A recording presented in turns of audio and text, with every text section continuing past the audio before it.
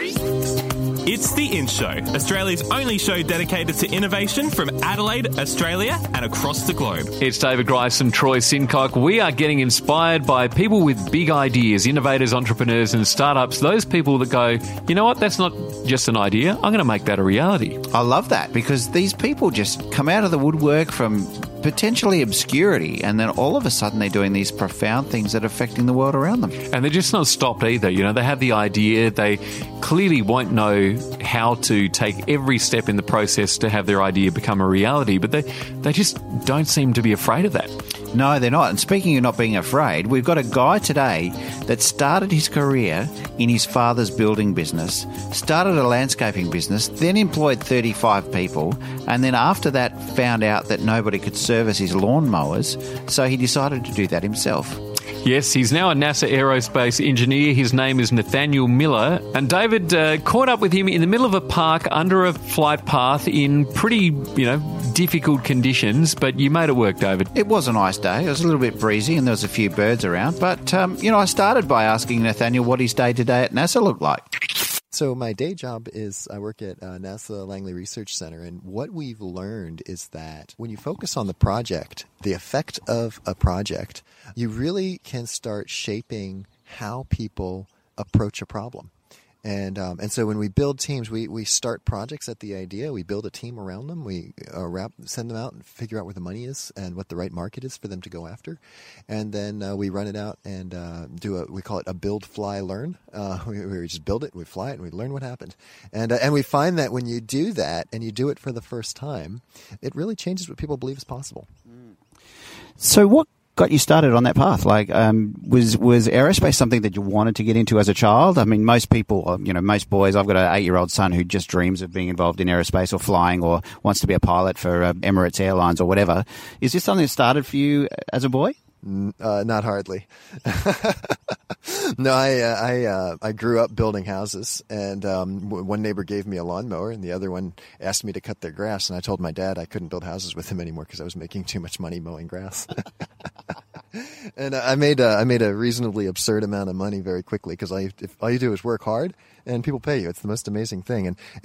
So I had a landscaping company and hiring people, and I had a pretty good number of contracts, and I realized that I liked fixing the equipment better than mowing grass or running a business. Even though I really liked mowing grass, it's something just about you do landscaping, it's a mess and then it's not. It was really satisfying, and having money and freedom was really nice too. But solving hard problems was really cool. So souped up lawnmowers left me realizing that I needed to go to engineering school. So I quit the business. I was crazy. I went from lots of money to none as a student. That set me on a trajectory in engineering. A little while later, I went through junior college, community college in Virginia. And a little while later, I ended up at the university, and there was this guy up there, and he told us this whole story about how hard Mars was to go to. And it turned out he's the guy who figured out how to turn the Mars dirt into rocket propellant. And he had an opportunity for us to jump into. And he said, we've got 10 weeks. We've got an opportunity to fly, and we need to put something in it. What are the best ideas you have? And I changed from a kid who was running lawnmowers and fixing them and getting souped up lawnmowers to a kid who was thinking about delivering engineered platforms for scientific inquiry. And we put cancer cells in space 10 weeks later, I think, after that first meeting where I met him. And it was kind of off to the races from there. I've been a platform engineer since then. So putting cancer cells into space, what was the purpose behind that? I mean, obviously we're looking to try and cure. Was this sort of the early stages of looking at how the cancer cells actually behave in different environments? So my competency is a spark and a bolt. I'm a mechanical electrical engineer with a focus on controls. I wasn't at the time, and so I don't know anything about cancer. But what my researchers told us at the time, and I found out is very true still today, when you go to microgravity, everything about life changes. When we think about the building blocks of life, we think about a living cell. Then you think about these Lego bricks that are all particular shapes. Those are proteins. Those proteins come from RNA, which is a transcription from DNA. And what happens is the process, so we know that the DNA is, that DNA uses the RNA and turns into Lego bricks. It's called protein crystallization. And what happens in microgravity is that the fundamentals of protein crystallization change. And so every process in the living organism changes in microgravity. So yes, cancer has been solved in different places. The future's here, just not evenly distributed. Turns out cancer is very complex, so not all the cases of cancer have been solved. And I don't really know if that had a significant contribution to it, but it definitely worked on the problem. And so you've shared with me some pretty amazing stories of what you've experienced through your life. Is there something that you'd be happy to share, some defining moments in your life that have really changed the way you've thought about things? Yeah, when you think about a defining moment, it's a moment with context. And the context was I was in my, I think I was in my mid-20s, and I was at the top of my career.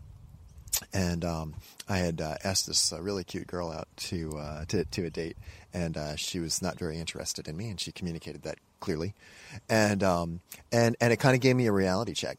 Less than a few months later, I worked on a experiment, a sounding rocket experiment, and it was a planetary entry, descent, and landing, and we proved it was a controllability and materials experiment. And we went from about, I think it was several thousand miles per hour to 150 miles an hour in 90 seconds, falling from space. And so my job was to put the steering, I call it the steering wheel on the space brakes, and that was that's my day job. It was a little while after that we launched that, and it was a life-changing experience to sit on console and see a piece of engineering work that I had done in a NASA context. I'd done the cancer cells in sounding rockets in university, but this was in a NASA context. I sat on console, and I saw some stuff in me that I was really surprised of. I thought the whole launch was about me. And then I had a near-death incident not too long after that. There were some decisions that I made right in the thick of that moment that showed me something about who I really was and what I really wanted out of life. So kind of that trio of kind of learning who I was relationally, learning who I was career-wise, and then learning who I was fundamentally deep in my life. It left me with this burning desire to spend the rest of my days between when I know I was going to die and the very next thing happened. So yeah, that was a few years ago, and that's led to really just this push to really test the limits of belief. There's so many places where we believe things are a certain way, and testing my belief and the beliefs of others to see if they actually are true. So this is your first time in Australia, or South Australia particularly? When I grew up building houses, we had a good friend. He's actually is down here in Australia, John Thairsmith. He's back here in Australia now. And he convinced me that the trees down here had the leaves in the ground and the roots in the air. He said everybody walks around on their hands. And I was maybe 10 or 12 at the time. Australia's been this place of mystery and excitement since. And a lot of those myths have been dispelled. And as I have a lot of Australian colleagues, I've learned a lot to anticipate about Australia. And being here in South Australia and Adelaide, I can just say I haven't disappointed. That's great. So as far as coming into South Australia or Adelaide for the first time, I often wonder the perception that we give as a city to visitors as they arrive. And you've obviously seen also a lot of stuff around the innovation space that's going on here. What particularly has sort of attracted your attention the most in the few days that you've been here? Well, first off, I flew from Washington Dulles through Qatar to Adelaide, and so we're coming the wrong way around from Virginia, and I'll go back across the Pacific, and so kind of like in terms of the other side of the world, and for me, it's my first time actually wrapping the world once and ever. When I came to Australia, Philip drives me down the main drag, and I noticed there's two universities that are in really healthy tension and growing vibrantly. And Philip says, yeah, and this is our business district. This is, we do our business and we set things up here, and the investors are right down the street there. And then here's the House of Government, and here's where our different legislation elements and governance elements sit. And it just really impressed me that you could think of it at one end of the street, take it down to the other end of the street, get money for it, and start it into a business, and then put it into policy on the other side of the street. And it may seem normal for here, but for me, I work in Hampton, Virginia, and Washington, D.C. is a 3.5-hour drive. And we're considered really, really close to our seat of government.